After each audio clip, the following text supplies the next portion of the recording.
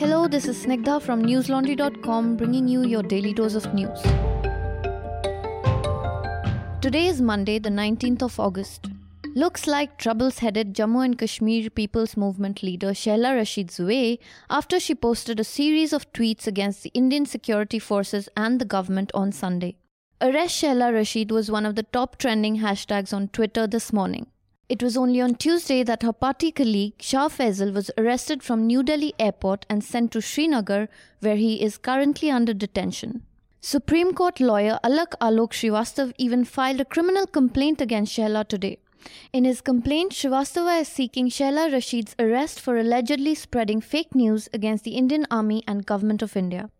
On Sunday, Rashid had claimed on her Twitter account that the Indian Armed Forces, and I quote, were entering houses at night, picking up boys, ransacking houses and deliberately spilling rations on the floor, unquote. She even said that in Shopian, 4 men were called into the army camp and interrogated and tortured. In a tweet, she said, and I quote, a mic was kept close to them so that the entire area could hear them scream and be terrorized. This has created an environment of fear in the entire area, unquote.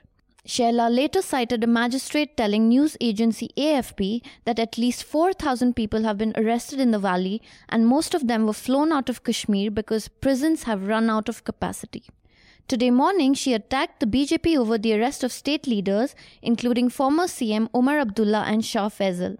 She alleged that the BJP has been claiming that those who oppose its ideology are funded by Pakistan. In her tweet, she said, and I quote, according to the BJP, everybody, Omar Abdullah, Shah Faisal, The Wire, Kapil Kak, Swara Bhaskar, Ravish Kumar, NDTV, Shehla Rashid, Ghulam Nabi Azad, Kavita Krishnan, Kunal Kamra, Ramchandra Guha, JNU professors are funded by Pakistan. Exactly how much money does Pakistan have? Unquote. In his complaint, Supreme Court lawyer Srivastava stated that the allegations made by Rashid were absolutely false, baseless and concocted.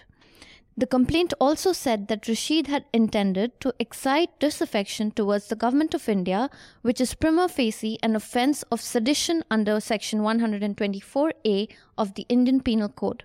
The Indian Army too had issued a statement on Sunday to rubbish her claims and termed Rashid's allegations as baseless. It said that the claims made by Rashid are far from reality in Kashmir. After the series of protests this weekend against the abrogation of Article 370, authorities have reimposed restrictions on movement in major parts of Srinagar. The decision to allow internet and mobile phone use in parts of Jammu and Kashmir region have also been reversed. While private institutions remain shut, all government offices and a fraction of state-run primary schools were reopened today. Reports claim that although some of the staff members showed up, very few students attended school. Do read Ayush's latest ground report from downtown Srinagar, where he speaks to residents about their opinion of the government's move on Kashmir. The Supreme Court today dismissed a plea filed by former Tehelka founder and editor Tarun Tejpal. Tejpal had petitioned the Supreme Court to withdraw the rape charges against him by a trial court in Goa.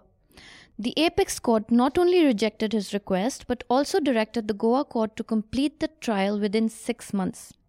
The Supreme Court also noted that the charges against the senior journalist were serious and an assault on the privacy of the victim. Tejpal is accused of sexually assaulting a woman employee during an event in Goa in 2013 organized by the news magazine. The young woman has accused the 52-year-old of assaulting her inside an elevator of a 5-star hotel where the event took place.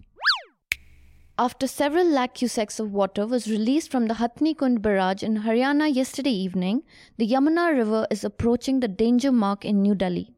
The river was flowing at 204.7 meters this morning, slightly above the warning mark of 204.5 meters.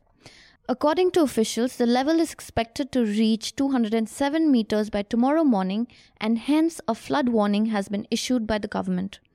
Chief Minister Arvind Kejriwal has ordered the evacuation of low-lying areas near river banks. He also called a meeting of officers from all concerned departments this afternoon to assess the situation and ensure that the preparations for this potential disaster are in place. While the Enforcement Directorate is questioning Unmesh Joshi, son of former Maharashtra CM Manohar Joshi, in connection with Kohinoor building case, Maharashtra Navnirman Sena Chief Raj Thackeray has also been summoned to be interrogated by the ED in connection with the same case on Thursday this week. Raj Thackeray, along with Rajan Shirodkar and Unmesh Joshi, had allegedly made a deal worth 421 crore rupees. The ED has been investigating the multi-thousand crore IL&FS money laundering scam since last year. The Kohinoor building project came up while probing the same case.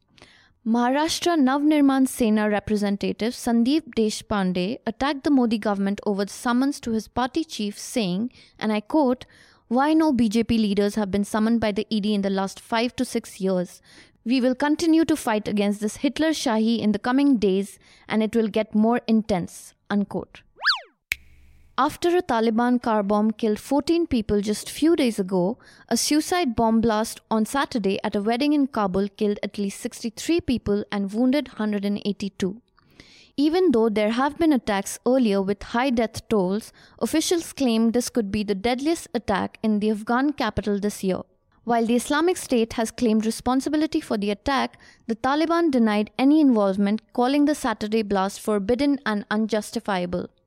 Afghan President Ashraf Ghani, however, said that the group cannot absolve themselves of blame, for they too provide a platform for terrorists. He took to Twitter to condemn the event and called for an extraordinary security meeting to review and prevent such security lapses. The blast comes as the Taliban and the United States are trying to negotiate an agreement on the withdrawal of US forces in exchange for a Taliban commitment on security and peace talks with Afghanistan's US-backed government. Users on the social bookmarking website called Pinboard condemned a series of advertisements being run on Twitter attacking Hong Kong protesters. The China-backed ads try to portray the protests as escalating violence and call for order to be restored. In a tweet, Pinboard said, and I quote, "Every day I go out and see stuff with my own eyes and then I go to report it on Twitter and I see promoted tweets saying the opposite of what I saw.